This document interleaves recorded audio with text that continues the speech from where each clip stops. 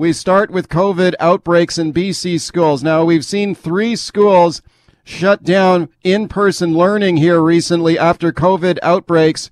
Parents and teachers worried about that, especially COVID outbreaks infecting kids under the age of 12, who, of course, are unvaccinated. Have a listen to this now. There's let's talk to my guest first, Terry Mooring, president of the BC Teachers Federation. Terry, thank you for coming on this morning.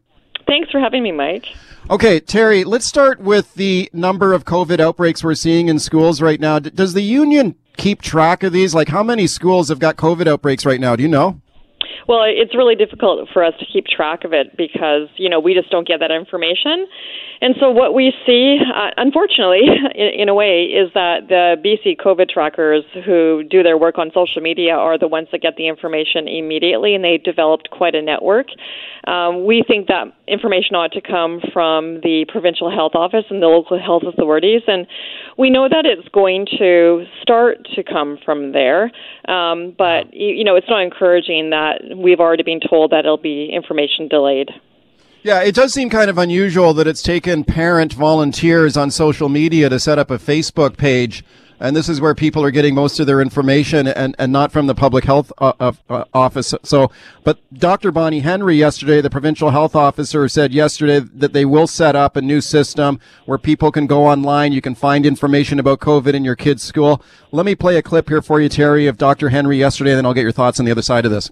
So as of today, the regional health authorities will start posting K-12 school potential exposure events on their websites. And there will be a link at the BC CDC website for all of the regional health authorities. This is similar to what we did last year. What we aren't going to be able to do this year, and what was not effective in terms of spreading information or supporting transmission or decreasing transmission in schools, was sending out a letter to all of the schools if there was an exposure event. Okay, so it sounds like they're moving away from the letter notification and going to this sort of central website system. Is that what your understanding is?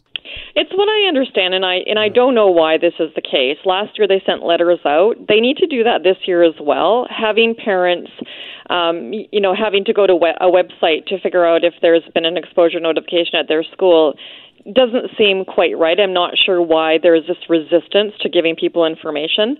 And, we're also concerned about the traffic that might be going to those local websites and whether they can take that in terms of their capacity levels. So, it shouldn't be incumbent on parents who might not have a smartphone, who might not have a computer, who might not have access to the internet. Unfortunately, we're not looking at this through an equity lens when these decisions are made by the provincial health office. It sounds like more work for parents to find out if there's COVID in your kid's school. I think most parents would prefer to get an email. Would they not? And it should be readily accessible to them. Districts know the families that where an email works or where there needs to be a paper copy. And I'm not sure why there's such a resistance to sharing this information. Well, okay. What would you like to see instead? Well, we would like to see that information going home directly to families, obviously. Yeah. But we'd also like to see some better reporting. Simply sending home an exposure notification doesn't let anyone know the scope of the issue, whether it's one case, whether it's multiple cases. We also have an issue where different health authorities report things differently. For example, Vancouver Island Health is reporting quite a number of clusters, and yet other health authorities are not. And surely there are clusters in other places besides Vancouver Island Health. It appears that the different health authorities don't use the same definitions either. And so, we're 18 months into the pandemic, and we're really frustrated by the lack of clarity of information about schools. And, we're seeing other jurisdictions that seem to be able to do this so much better. Okay, let's talk about masks in schools. And the provincial mandate right now is masks required in schools except for kids from kindergarten to grade 3 where masks are optional. It was really interesting to see the Vancouver School District move ahead with their own rule requiring kids in those earliest grades to get masked up as well. So every kid masked up in school in Vancouver. And Dr. Bonnie Henry was asked about that yesterday. Will she expand that mask mandate to kids in kindergarten to grade 3? Here's what she had to say. So I think it is really important to remember that we still have many layers of protection in place in our schools, and masking is one of those layers. We talked about it today, how important it is to monitor every day, that daily symptom check.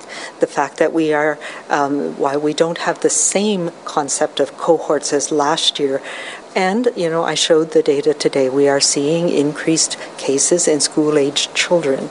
That means that school-aged children, some of them will be coming to school with COVID. Oh, okay, she didn't really address it there, but basically she said that she's sticking to her guns here, and there's no mask mandate for the youngest kids, grades kindergarten to grade 3. Your thoughts? Well, it's another aspect that doesn't make any sense.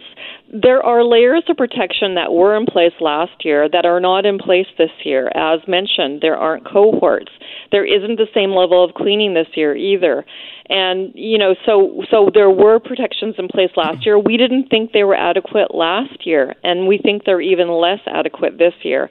And so when you look at primary students, kindergarten to grade 3, we have hand washing in place, and we have teachers trying to teach students not to get too close to each other and to respect their personal space. That's a lot of effort and responsibility on the shoulders of teachers. In the past, we've been told that young students don't get as ill or don't get COVID as readily. That seems to have changed with the Delta variant, at least in terms of students' susceptibility to COVID. And I think that, the resistance to wearing masks doesn't make sense. We haven't been given a reason, and there wasn't a reason given yesterday. And what we know is that elementary schools are where most of the COVID cases occur. So last year, we had to rely on WorkSafe data to see that most of the teachers that got ill with COVID and made a claim to WorkSafe were elementary school teachers. And so, we know that COVID's more rampant in elementary schools for lots of different reasons. And the resistance to wearing, for young children wearing masks doesn't make sense. We know they can. We know they can be properly taught to wear masks and take care of them. And we see this happening in lots of different places. But without a mask mandate, we hear from families who are very frustrated because their children, are the only ones perhaps wearing a mask. Okay, speaking to Terry Mooring, president of the BC Teachers Federation. Terry, let me play a clip here for you from Barry Penner, the former BC Attorney General. He was a guest on the show here yesterday, and he's calling for mandatory vaccinations for teachers. Have a listen. I don't think it's appropriate for adults to be spending extended periods of time in enclosed spaces if they're unvaccinated with our vulnerable children. So I think it's well past due that we go beyond masks and require all adults working in the school system in close proximity to children to be vaccinated. Terry Mooring, what do you think of that? Well, we're not opposed to mandatory vaccinations. And so, we would, if the provincial health office or government decided to put in place mandatory vaccinations, then we would work with them to make sure member privacy was protected, to make sure that, in those rare situations where there is a medical exemption, that would be honored and there would be an accommodation made. And we've made our position pretty clear. And so, we have multiple times and continue to encourage every single member that we have to get vaccinated. What we do know, there are parts of the province where vaccination rates are really low, and it has to do with attitudes in many cases, and a lot of work needs to go into that. Okay, you're not opposed to mandatory vaccination for teachers, but you're not asking for it, though, right? Well, we're not in the position of being able to impose mandatory vaccinations. That would have to come from the provincial health office and or government. And yeah, but you're not asking them to do it. You're not saying, you're not lobbying Bonnie Henry to say, look, we want this. Can you please bring it in? You're just saying you're not opposed. What we're saying is, look, we would be more than willing to work with you, Dr. Henry, should you make that decision, which is your decision to make and government's decision to make. We will have some things that we need to make sure are in place. We need to make sure that there are, privacy issues in place and protected, because that's legislation and that's our obligation as a union. And we would have to make sure that proper accommodations were in place. And so we're willing to work with government and the provincial health office on these issues. And, we are waiting to see what the decisions are. Thank you for your time this morning.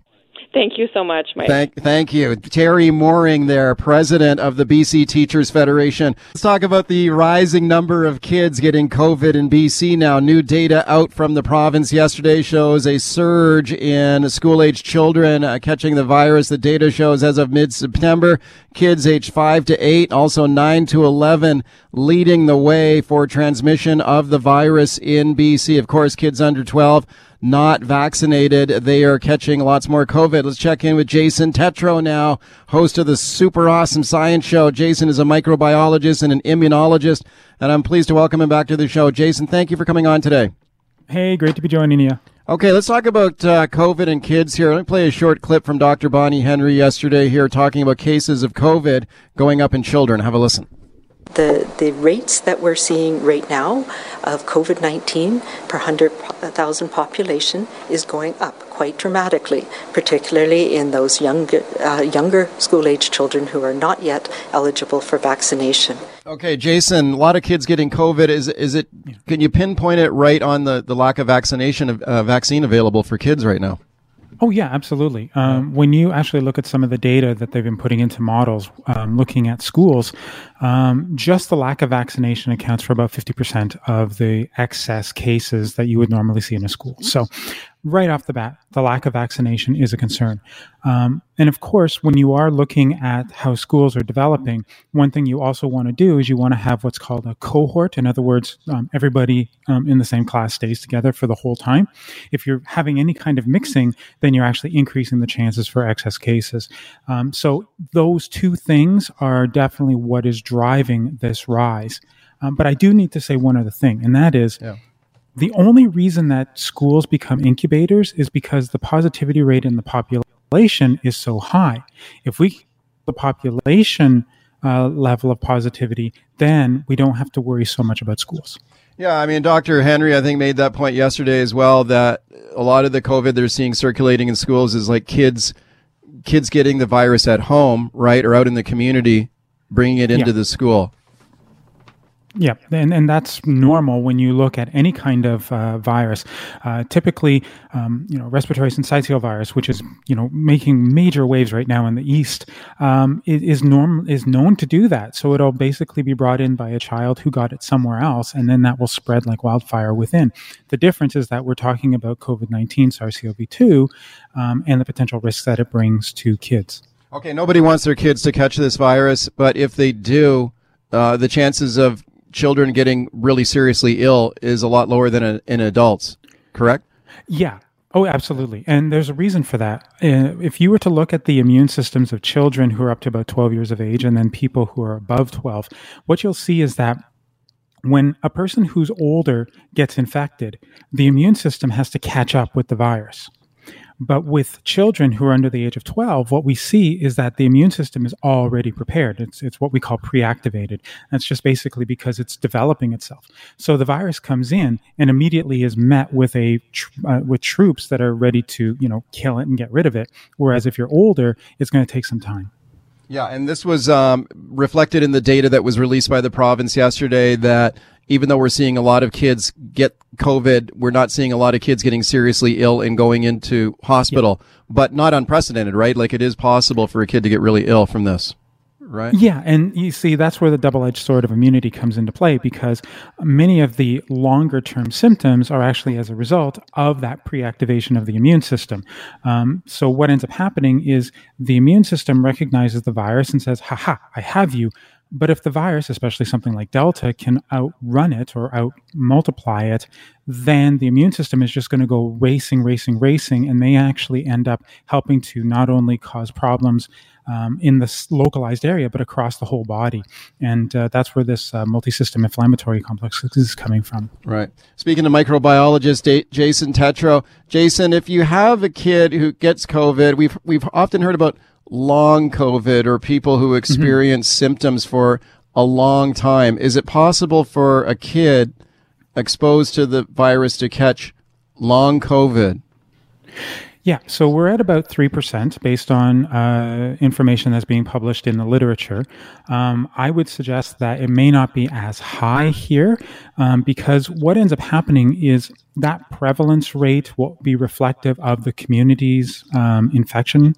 So if you have so many more people who are infected, you may actually end up seeing a rise in the prevalence. So in the US, it's coming about 3%. I would say it's probably a bit lower in Canada, just simply because we haven't had the level of infection in our community. When you say 3%, do you mean 3% of people who get the disease will suffer from these long-term symptoms? Okay. Yeah, that seems to be what we're looking at. So what you call it is a seropositive, someone who's shown that they've had COVID, and then they have these symptoms that are lasting longer than 28 days, if you want to go from that perspective. But at the end of the day, it's the virus itself is somehow finding a way to stick around, or it has changed the immune system in such a way that it's leading to elongated symptoms such as tiredness, difficulty concentrating, and sometimes even fevers and that type of thing. But the most significant symptoms happen to be exhaustion. Right. Okay. Lots of parents concerned about this, especially with back to school, and we're seeing lots of COVID outbreaks in schools. And let me play a clip here for you, Jason, from a caller on yesterday's show. This is Matt, who called me yesterday from Langley. He's got 3 kids at home, all of whom tested positive for COVID. They're all 3 young kids. He figures one of his kids got COVID at school. He was not happy with the late notification about the exposure in his child's school. By the time he found out, all 3 of his kids tested positive. Have a listen, then I'll get your thoughts here on the other side of this. All 3 of our kids were totally asymptomatic. They had no idea. Nobody had any idea they were even carrying COVID, and we had no reason to suspect or to test them at all. So you got 6 days of kids doing their other extracurricular things like hockey, doing this and that, and going into shops and all the things we normally would do. They don't have to wear masks. They're under 6 years old, but, who knows? They could have been pumping this thing around. Okay, that was Matt on yesterday's show, and that one really jumped out at me, Jason, with 3 young kids at home with COVID. They've all tested positive, but I said, how are they doing? What are their symptoms like? He said, they have no symptoms. They're all 3 of them were completely asymptomatic. Yeah, and usually what happens is you end up being positive for between 5 to 7 days. You don't even show any symptoms, and then their immune system comes in, clears it out, and away you go. The big problem right now is that we're still very, very much focused on positivity. In other words, you do a PCR test, you get a positive, and then you have to stay home.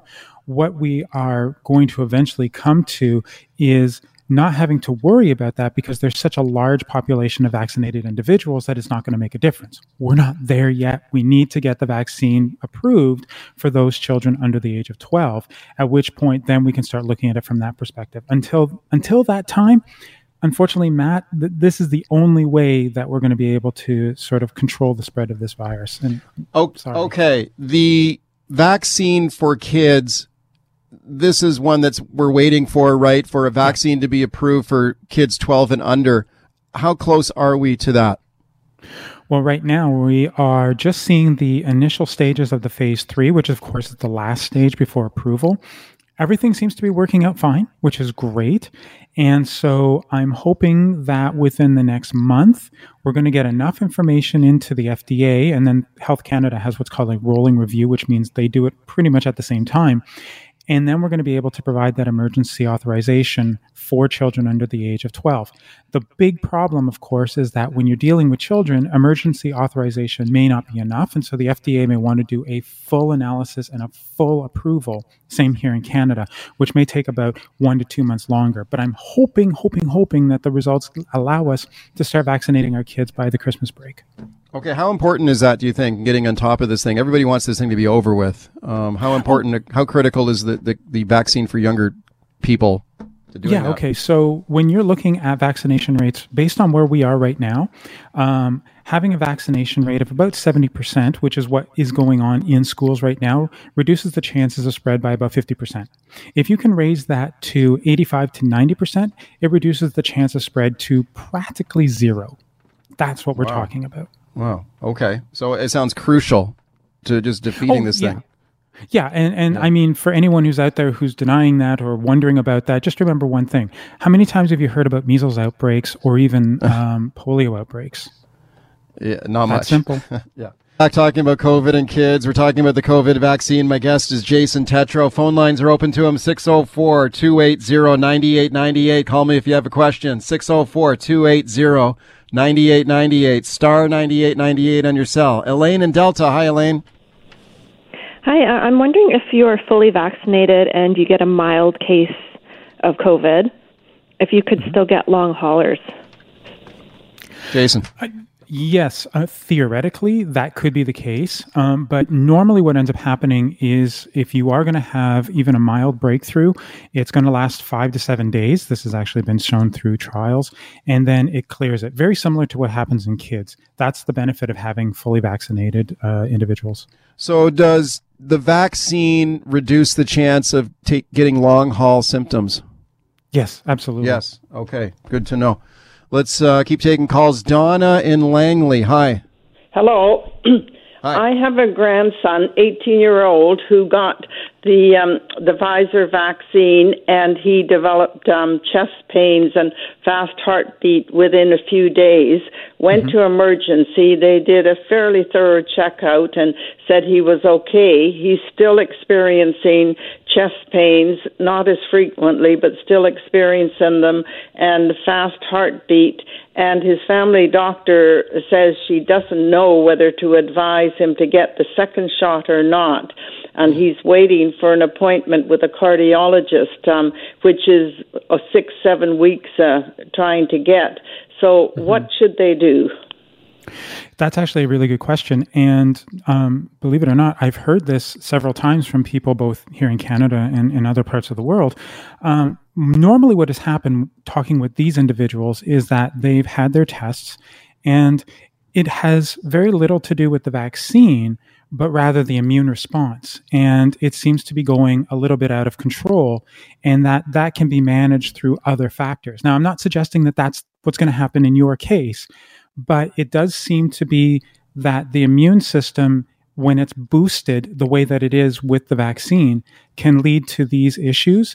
And that will probably be needed to look at first before you start thinking about getting the second shot. But let me remind you, we should be waiting 8 to 12 weeks for that second shot so that we have a longer amount of immunity based on the studies we're seeing. So you still have time. Yeah, so you would say good idea to speak to that specialist. Oh, absolutely. You should always be talking to a specialist if you have anything that seems out of the normal. Yeah. Barbara in Cloverdale. Hi. Hi, good morning. Thanks for taking my call. Sure. My question is, I'm actually flabbergasted at the number of friends I have that are anti-vax, anti-mandate these days, none of which live in BC, I will add, though. They're all in Alberta and Ontario, but what I'm hearing from them is like that all of them seem to know multiple people that have had the vaccine that have had adverse reactions, like, oh, so-and-so's cancer came back after 5 years. So-and-so had, like, all these different kind of random things. And I go, like, couldn't that just be a real big coincidence? Or can the vaccine trigger that type of thing, like you've just said, with, like, an overactive immune response? Jason. Yeah, when it comes to these other aspects, the overactive immune response is not really going to lead to any kind of return of a long chronic illness that really doesn't have anything to do with the immune response. So I think in this particular case, unfortunately, it's just really a matter of, just what sometimes they call it luck of the draw. Well, in this case, unluck of the draw. But again, when we talk about things like adverse events, you have to report all adverse events anyways. And then what happens is an investigation is done to find out whether or not the vaccine was part of it. And what we're seeing is in less than 0.1% of the times, the actual outcome that we saw has anything to do with the vaccine. That's all I can really offer at this point. Yeah, I mean, if you just start breaking down the numbers, I mean, people will call, they've heard stories, they've read stuff online. Oh, the vaccine can do this, or, someone saying they can bring back cancer. What? Like, are you, this crazy stuff starts to circulate. But you just start doing the basic math on this stuff. Like in Canada, I believe it's around 56 million doses of the vaccine. Mm-hmm. Around the world, more than 6 billion doses of the vaccine has been given out, and you're talking like the number of people who've had an adverse reaction is like minuscule out of a sample size in the billions. Oh yeah, no, and that's the thing, right? Math will always provide you with the answers that you need. What has happened, though, is that when people start looking at very small levels of the mathematics within a much larger umbrella context, they can then come up with conclusions that just essentially are not true. But then what they do is they try and spread out those conclusions in the hopes of being able to say that this particular method or motive is wrong. Yeah. Vaccination has been proven to be an excellent method to be able to protect people, and I honestly don't understand why they want to be doing this type of cherry picking to somehow antagonize against it. I guess it's just the nature of the misinformation that can spread so easily online now. We just got a minute left here, Jason, but when we talk about that kind of misinformation that's out there and people who don't want to take the vaccine because of something they've read on Facebook or whatever, like how would you characterize that as would you say is like one of the biggest threats to sort of getting over this thing? We just got 30 seconds here. Yeah, I've got two people in mind when I'm thinking about this. I've got the one person who really is just concerned because they've been hearing all of this misinformation. I've had numerous discussions with these individuals. They have gotten vaccinated. That's basically what we're doing. We're helping them out. Then you have the other person who essentially is, I am not doing this because blank, and they will not move. And unfortunately, we need to keep them lower than 10% in order for us to be able to use the vaccine to get rid of COVID. Jason, thanks for coming on today. Appreciate it. Hey, it was no problem. Take care. Let's talk about that guy who turned his Vancouver penthouse into an illegal nightclub in defiance of public health orders. You remember that guy? Mohammad Movassaghi. This is the guy who started that nightclub up in his penthouse there. Even when the bars were shut down. He said, the hell with that. He was having a nightclub in his penthouse. He had a lot of people up in his penthouse. He's got a 2-bedroom suite and a 45-story high-rise in Vancouver, valued at over $2.8 million. And, yeah, he ran a nightclub in there. He was fined $5,000. He was placed on 18 months probation. He even went to jail for 1 day after he was arrested for violating BC's COVID-19 restrictions with the parties he was having in his suite. Even after he got caught, he continued to have more parties in his club and charging people to come in, basically running an illegal nightclub in his suite, and he got into a lot of trouble. Well, now look what's going on. A civil action has been filed in BC Supreme Court. The government was trying to seize his condo now. The director of civil forfeiture in BC has filed the claim last week against Movassaghi. The notice of claim says that he had been engaged in unlawful activities, and they are looking to seize the condo. $2.8 million is the value. There is a mortgage on the property. About $2 million they're trying to get from this guy for the sale of his condo. Let's discuss now with my guest, Noah Mendelsohn Aviv from the Canadian Civil Liberties Association. She's the Equality Program Director there. I'm pleased to welcome her. Hi, Noah. Hi, Mike. Thank you very much for coming on today. What do you think about this case? I mean, this is a guy who got in a lot of trouble. He became notorious in Vancouver for running this illegal nightclub. And now you've got the civil forfeiture office trying to go after him and take his penthouse away. What do you think of that?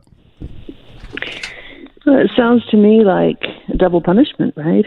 I mean, they've gone after him using various kinds of penal measures, jail time and fines and the things that you're talking about. But the Civil Forfeiture Act says that you can then, even with or without a conviction, you can go after somebody to try and take away their property. So, it makes sense if somebody has an illegal weapon for police to be able to take that. But it's hard to understand how this law would be designed to go after somebody's home, which is, and that's not to support or speak to what was happening in his home. That's a totally separate issue. The concern that I want to talk about is, why is there a law allowing police, without a conviction, to go after somebody's house? And if somebody has been convicted and has had a judge look at the particular situation and decide what is a proportionate sentence, what is an appropriate sentence, what is the result that should occur, how can they go after him again? And how could they impose on him something so enormous? Right. This is the controversy that centers around the civil forfeiture system in our province and other jurisdictions as well.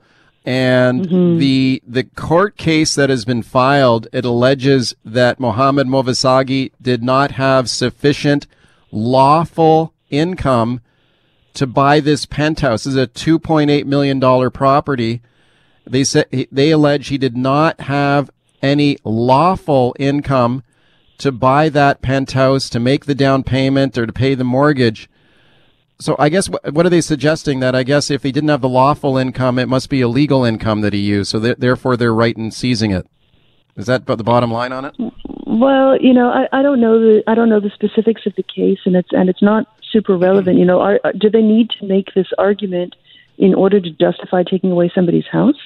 I mean, most of us don't have sufficient income to buy our houses, and we take out a mortgage, and then whatever we do by way of work, we use to pay off the mortgage. And if this guy, if the argument they're trying to construct, and I don't know if this is correct, but the argument they're trying to construct is, he used proceeds from these illegal nightclubs or from these illegal parties or from these illegal gatherings, whatever they were, to pay down some of the mortgage.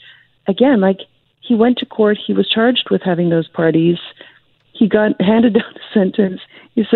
So it's hard to understand how you can then turn around and say, but because some of that money was used to pay down the mortgage, they can take away the man's home. Yeah. Right? And again, I'm not speaking about the gatherings. Right. We're all living under the pandemic. That's a separate issue.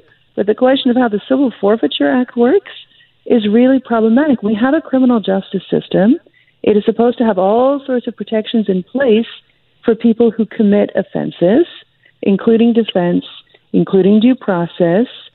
You're supposed to be convicted of a crime, and then and only then the judge determines what is the appropriate sentence, looking at proportionality, looking at your circumstances, looking at it as the first time.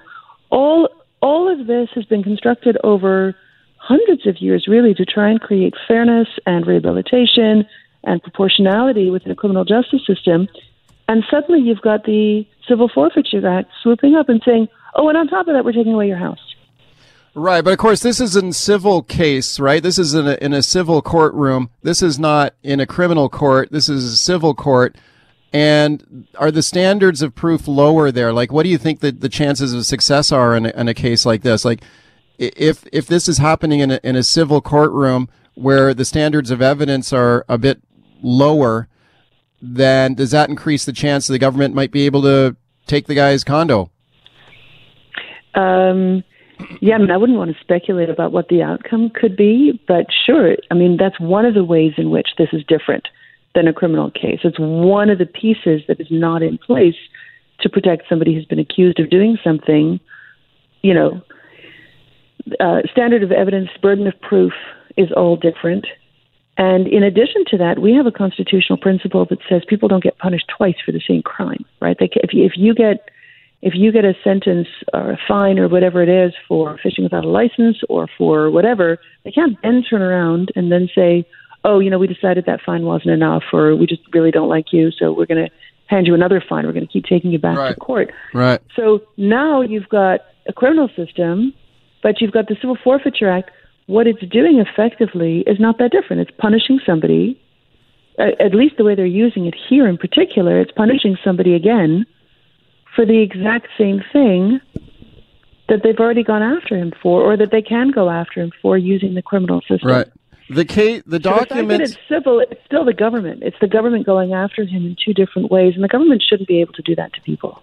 Right. The case that's been filed by the Civil Forfeiture Office in this case, it claims that Mohammad Movassaghi's brother had previously been investigated by law enforcement for drug trafficking. And it then goes on to claim that Movassaghi had purchased this condo, this penthouse, as a means to launder proceeds of the unlawful activity. So I guess they're trying to link this to, some other criminal activity involving other people. what do you think of that? Does that make it a stronger case, or do you still think that it's not fair for the government to go in and seize someone's home without meeting that test of evidence that you talked about earlier? Yeah, I think that if a person is accused of laundering money, we have a criminal justice system, right? Yeah, with all sorts of ways of prosecuting somebody and investigating and determining in a fair and careful process and giving them the right to reasonable defense, all the way through to proportionality in sentencing. We have a system that allows us to go after people who are laundering money. But now the Civil Forfeiture Act says, oh, but we've got another parallel track. Government can go after you twice for the same thing. And by the way, we don't have to have a conviction. We can just make a declaration. Your brother might have done something. Your cousin might have done something.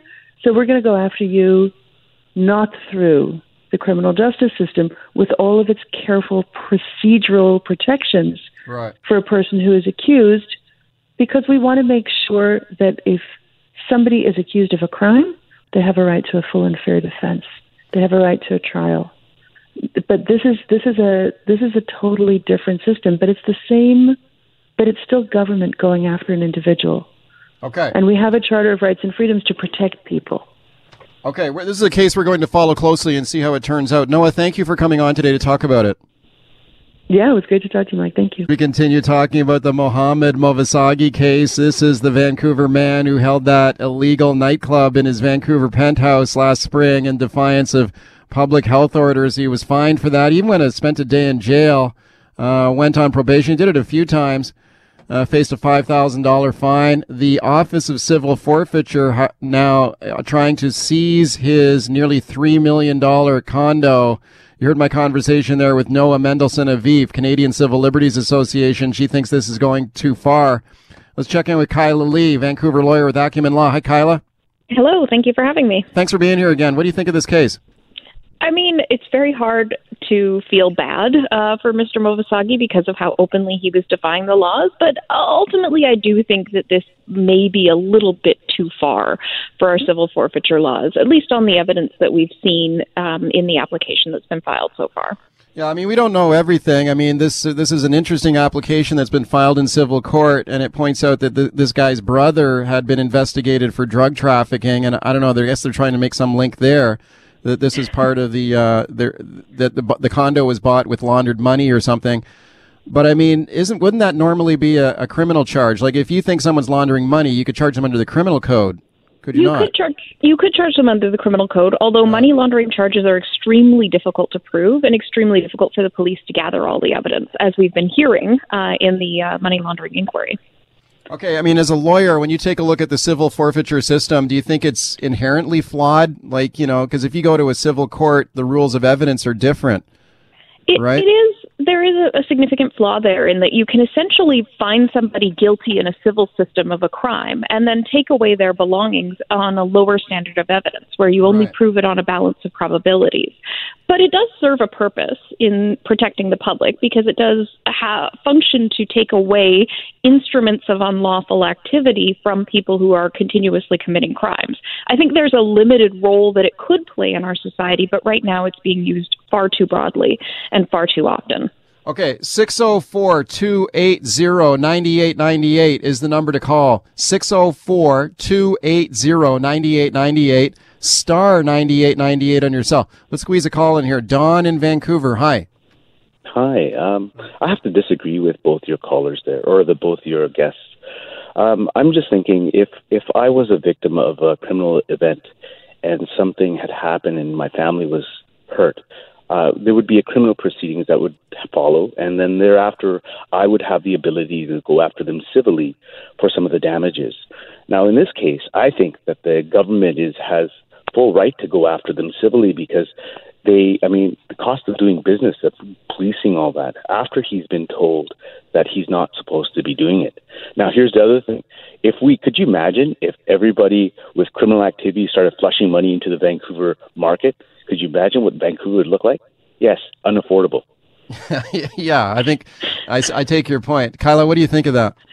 I think that sort of it encapsulates the way that the U.S. justice system is structured, where it's the people versus an individual who's charged with a crime. And so the state is sort of set up as being the victim of the crime in these types of cases. In Canada, we don't view the state when there are sort of these so-called victimless crimes, and I'm doing air quotes right now.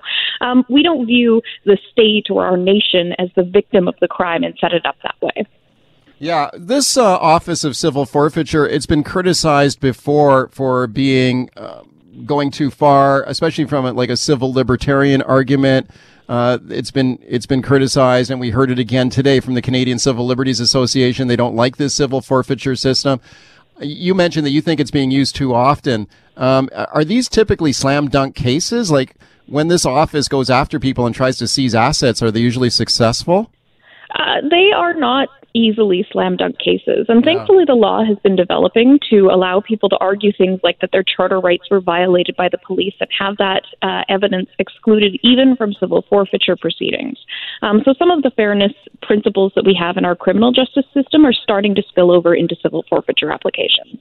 Okay, we're going to follow this one closely and see how it turns out. Kyla, thanks for coming on with your thoughts on it today. Thanks for having me. Oh, let's talk about those anti-old growth logging protests on Vancouver Island now at Fairy Creek. There have been more than 1,000 arrests there. We have seen clashes between loggers, protesters, police. It has just been crazy out there. Huge development in this dispute yesterday. A BC Supreme Court judge refused to extend the injunction against the protesters that had required them to stop blocking those logging roads. That injunction is now expired. And there were videos posted yesterday of the RCMP packing up and moving out of there. The protesters say they will continue to disrupt logging operations in that area. Have a listen to this now. Now, this was posted by the anti-old growth logging protesters in the area yesterday on Facebook. There was a party broke out there on the logging roads when the word came down about this court judgment ending this injunction. Have a listen to this. This is an exciting, historic day, everyone. 4 o'clock, the injunction ended today. RCMP are packing up. They are just beyond these gates. They are taking their tarps. They are taking their... they are taking out all of their vehicles and they are leaving, and we are here celebrating. Yes, RCMP, the world is watching you, and guess what? The injunction is over. Okay, there's a huge party. There's people dancing on the logging roads there, declaring victory in this fight against old growth logging at Fairy Creek. The RCMP, I just got a statement from the RCMP saying they're reviewing the judgment, but there certainly were videos of them packing up and moving out yesterday. Okay, let's discuss now with my guest, Jeff Bromley. Jeff is the chair of the Wood Council at the United Steelworkers Union. They represent a lot of those loggers there. Jeff, thank you for coming on today. Thanks for having me on, Mike. It's a pleasure. Okay, what do you think of this judgment? Was this a surprise to you that this judge, this was the same judge, I believe, who granted the injunction in the first place, and now he's turned around and said he won't extend it. What do you think of that? I'll be honest with you. I am a little surprised. I thought that the more prudent thing would be to extend the injunction and try to keep the peace in terms of what the protesters are up to over there in Fairy Creek and in terms of interrupting logging operations. And I did read through the decision yesterday, and Justice Thompson does have his reasons. And I don't know if I want to comment on what he comments in terms of the RCMP tactics or the issues, because I didn't see that.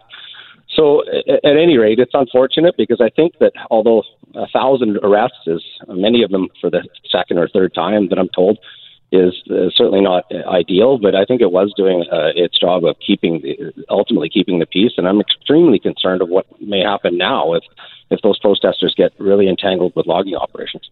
Yeah, okay. The ruling that came down, as you mentioned, the judge did have some criticism of police conduct there on the protest line. And there have been videos of police officers pepper spraying protesters and that kind of thing.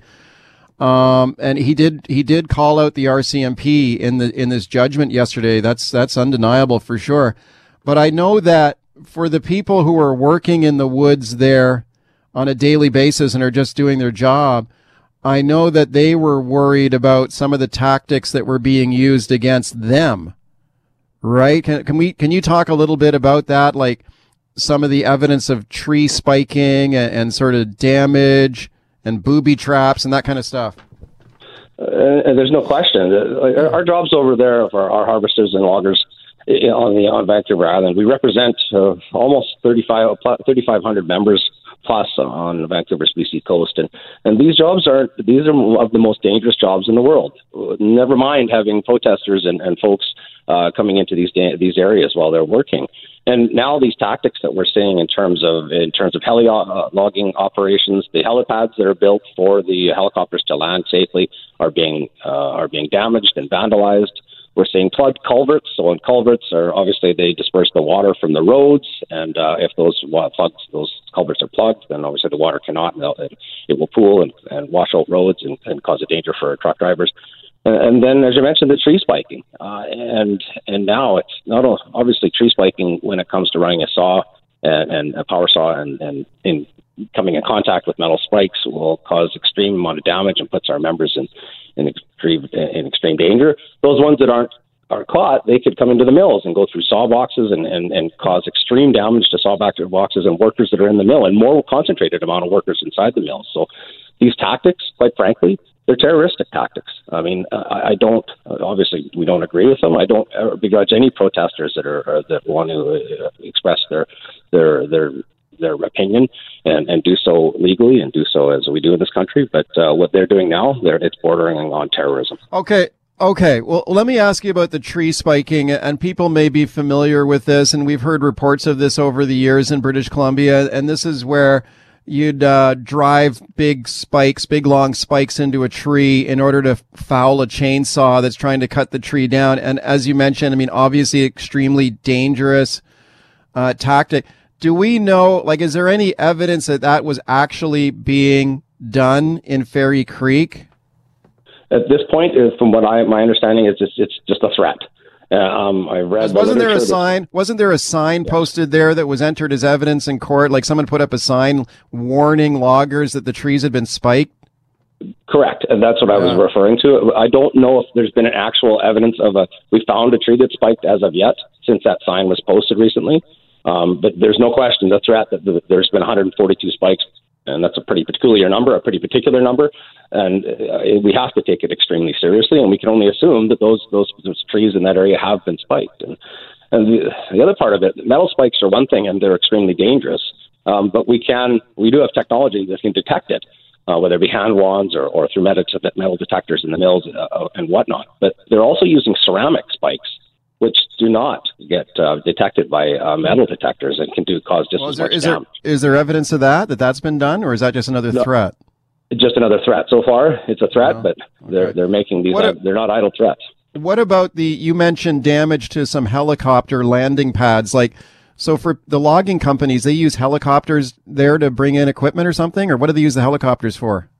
Correct. So it's more selective logging in those areas, and on very high slopes, and so those helicopter loggings need to land obviously near the areas where they're placing the harvesting the logs, and so a lot of times they have to build the pads, and so that it's safe to land, because it's not exactly steady terrain, and so these pads have been ripped up and damaged and spiked themselves, and then further to that, on the logging roads, where we were seeing evidence of long spikes, nails being put on the logging roads, which would obviously blow the tires of logging trucks as they traverse those roads, which would be devastating.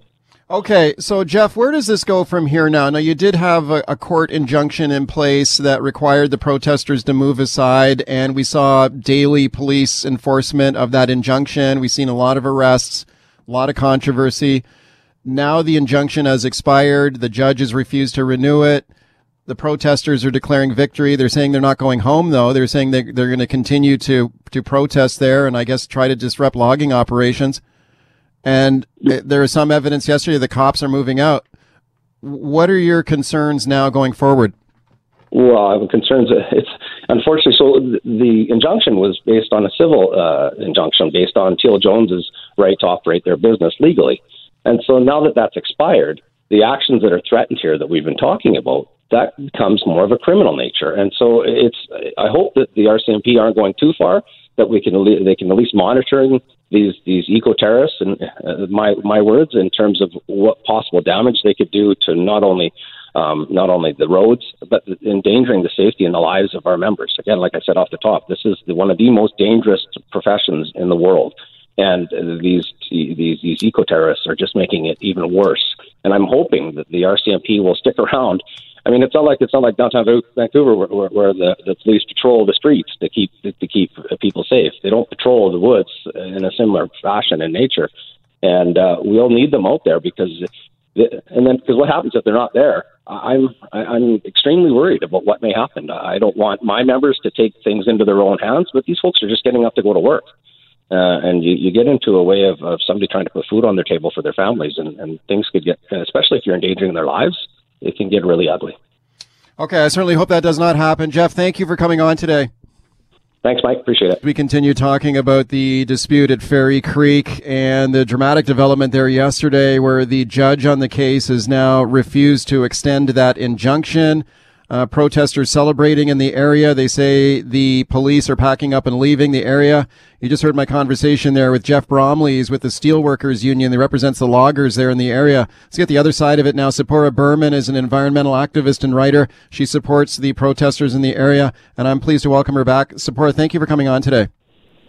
Thanks for having me. What is your reaction to the judge's decision yesterday not to extend that injunction? You must be very happy about it. Well, I do think that it is,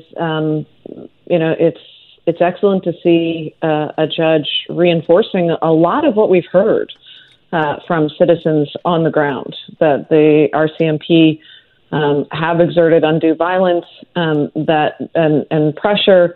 There's been a lot of strange activity, quite frankly. And with the RCMP officers without their badges, some of them even wearing some of that thin blue line thing that the RCMP commissioner said shouldn't be worn, we've been hearing about these concerns about the RCMP for months. And what we heard in Justice Thompson's ruling is that their conduct was a key factor in his decision. That there have been infringements of civil liberties. And I think that this is an important step to addressing that, but also to addressing the history of corporations using civil injunctions, to protect them, essentially forcing the battle, citizens' battle over policies and resource development to be a battle with the courts instead of with the corporations themselves or with the government that is making policy decisions. Okay, I think it's been a misuse of the courts for a long time. I've spoken to the RCMP about this issue around officers at the line there covering up their badges, and they say the reason they did that was because some of the protesters were harassing them in the community, were following them around, or were harassing them and finding out their names and trying to bother them and targeting them, and that's why they were covering up their badges. What do you say to that? The only harassment that I witnessed in my time at Fairy Creek were RCMP officers who were being unduly aggressive and infringing on citizens' civil rights on public land. Lots of people have been going to Fairy Creek just to support, or even media to witness. And the RCMP has been constraining people's activities, searching people without cause. I mean, all of the complaints, many of them were shown to be justified yesterday in this ruling. And I haven't heard of harassment of individual officers. I certainly didn't see that. I saw a lot of people being super respectful. I mean, when we talk about who these land defenders or protesters are, we're talking about teachers and engineers and construction workers and a lot of scientists. This is, and so I don't think that that's a way that an RCMP officer should be dealing with that kind of thing. If there is personal harassment, I think that's wrong. But the fact is, if you're a police officer, you have to wear your badge. You have to conduct yourself in a different way. I just spoke to Jeff Bromley, Sephora, before the break. He's with the United Steelworkers Union, and he says that his people have been threatened out there. He said that there have been threats of spiking trees, driving metal spikes into trees to foul chainsaws. He says that helicopter landing pads have been damaged there to frustrate loggers. They've plugged up culverts to try and wash out logging roads. Is any of that stuff true, or what do you say to that? I don't know. I haven't seen a press release saying there was tree spiking. And, there is in the past, when we saw evidence of this, say, Earth First in the 90s, the whole point of it was to keep people from logging in that area. So they would, if there was tree spiking that happened, they would put out a press release and a map and say, this area is spiked. And that creates enormous problems obviously for logging companies to not go into that area. But I haven't heard of that. So it would be, pretty crazy to just go in and spike trees and not actually tell people where they were. That's the whole point of doing it. He says they did receive a warning. He said someone posted a sign in the area and said basically a warning, these trees have been spiked. I guess it's possible. I certainly, neither I nor the organization that I work with, Stand But Earth, condones anything that will put people in the way of physical harm. But I think the onus for what's happening and the explosion of what's happening in Fairy Creek, and in fact, I think across this province on old growth, the responsibility has to come back to the BC government. None of this would be happening if they were making good on their promise to protect what's left of this province's old growth and to implement the recommendations of the panel. Sephora, we just have 1 minute left here. What happens now? There was video yesterday of the police packing up and moving out. The protesters are not moving out, though, right? They will remain there. Is that correct?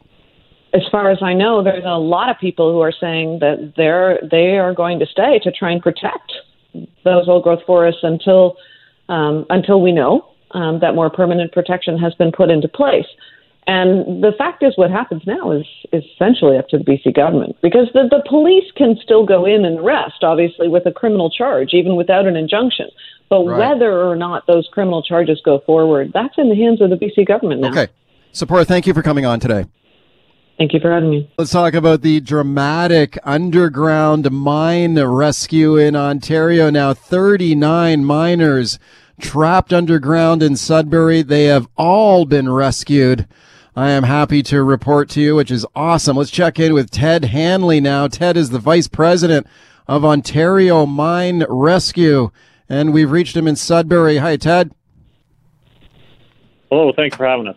Hey, Ted, thanks a lot for coming on. Congratulations to you and your team rescuing these 39 miners. It's fantastic to talk about a good news story like this. Let's talk about how these miners became trapped in the first place there. When did this go wrong? What happened? So on Sunday, the mine operator, Valet, experienced an incident in their main vertical shaft going into the mine that transfers people and equipment. So while they were moving equipment, they had some equipment detached from a safety device and damaged that opening. So during this process, no people are involved for safety purposes, so there were no injuries. But that damage to their main entryway into the mine meant that they were unable to bring the workers already underground back to surface. Now, in the province of Ontario, it's a regulatory requirement that the mine have a secondary means of egress to get out of that mine. So the process then became to create an evacuation plan to bring the workers out to secondary egress. The only problem in this situation, the secondary egress was nearly a kilometer of vertical ladder ways that the workers would have to traverse, which put them at risk of injuring themselves, and in some cases, some workers were physically incapable of completing that process under their own power. So they activated the Ontario Mine Rescue Program to provide equipment and mine rescue responders to be able to assist with the evacuation of those workers. Okay, so these guys had to climb like a kilometer of ladders to get to the surface effectively, and some of them had trouble doing that. Is that what I'm hearing? Yeah, so it's about 3/4 of a kilometer. vertical distance, and there was no choice but to do that through ladderways, which for a percentage of their healthy underground miners was not going to physically be a challenge, be extremely arduous to be doing that over hours and hours of just continual climbing, but would be possible. Now, the situation was such that we were unsure whether everyone would be physically capable of doing it, and whether during that process there were any risks to individuals who might fall or injure themselves. Yeah. So the mine rescue program brought high-angle rope rescue equipment and installed rope rescue systems from the top to the bottom of the mine, so that there was a safety backup essentially for those workers able to exit under their own power. And then there was a rope hauling system to physically lift the workers out from the bottom of the mine who required that assistance, which is why this became such a long duration evacuation, because for 30 hours straight, the mine rescue responders were manually lifting individuals out of the mine. Wow, that's incredible. That's a long time to be underground. And are all the miners safely to the surface now? That's correct. So as of 4:45 this morning, the last mine worker exited the mine to his family, and the mine rescue responders shortly thereafter. So the situation evacuating the workers is complete, but Vale has a much larger process to rehabilitate the mine and put it back in working order now. Wow. Okay. What's that like for these guys who've been trapped underground for that long to finally get to the surface? I mean, man, that must have been a scene of joy and elation, I imagine. Absolutely. So for some of these individuals, they were climbing for up to 6 hours. They were exhausted after having worked a mining shift. They, had limited nutrition and whatnot. For other individuals, as I mentioned, it was a 30-hour process of continual physical work for them. They had communications with their families from underground to assure them that everything was okay and that this was just a slow process. But as we moved from Sunday to Monday to Tuesday and now to Wednesday, this is it starts to wear on those mine workers who are comfortable working in that underground environment. But it certainly is anxiety-inducing, the concept of not being able to leave until this work is complete. Did they have food and water down there? Yeah, so part of the mine rescue process was that our mine rescue officers and the volunteer responders who work for Vale had to carry down thousands of pounds of mine rescue equipment and supplies such as food and medicine on their backs down these ladderways to the bottom where the mine workers were, so that they could supply them with things like food and medicine, and then set up all this high-angle rope rescue equipment. Okay, that's amazing, Ted. For a guy like you who works as in the mine rescue business, I mean, to get a call that there's been an accident, there are miners trapped, I guess is the worst news that you'd want to get. But then, man, what a payoff to rescue all 39 trapped miners. What has it been like for you and your team to experience this the last few days? I think the important thing to remember here is that when we're not making front page news across Canada, these mine workers and these mine rescue responders and our mine rescue officers, they're training throughout the year and setting up emergency response processes for the mining sector, so that should any emergency occur, we have a process in place. We don't have to think twice. We just enact our people, policies, procedures, and we can begin the process safely. We don't have to learn something new or resource ourselves. That's already established. So it's a validation of that process, and there are many excellent mine rescue programs across Canada that have a similar process, so that the mine workers going underground every day have an assurance that somebody is coming to get them should something go wrong, and it's no different in this case. Okay, I'm certainly glad to hear that, and what a great outcome that you've achieved there. I imagine there will be an investigation now of what went wrong? Absolutely. So our stake in this was purely related to the evacuation of the workers and ensuring their health and safety, and now Vale, the mine operator, in conjunction with our provincial Ministry of Labour, Training and Skills Development, we'll assess what went wrong that caused this incident and what they can do in the future to put the mine back in working order. Ted, congratulations. Great job in rescuing all of those miners in Sudbury. Job well done. Thanks for coming on today to talk about it. Thanks for having us.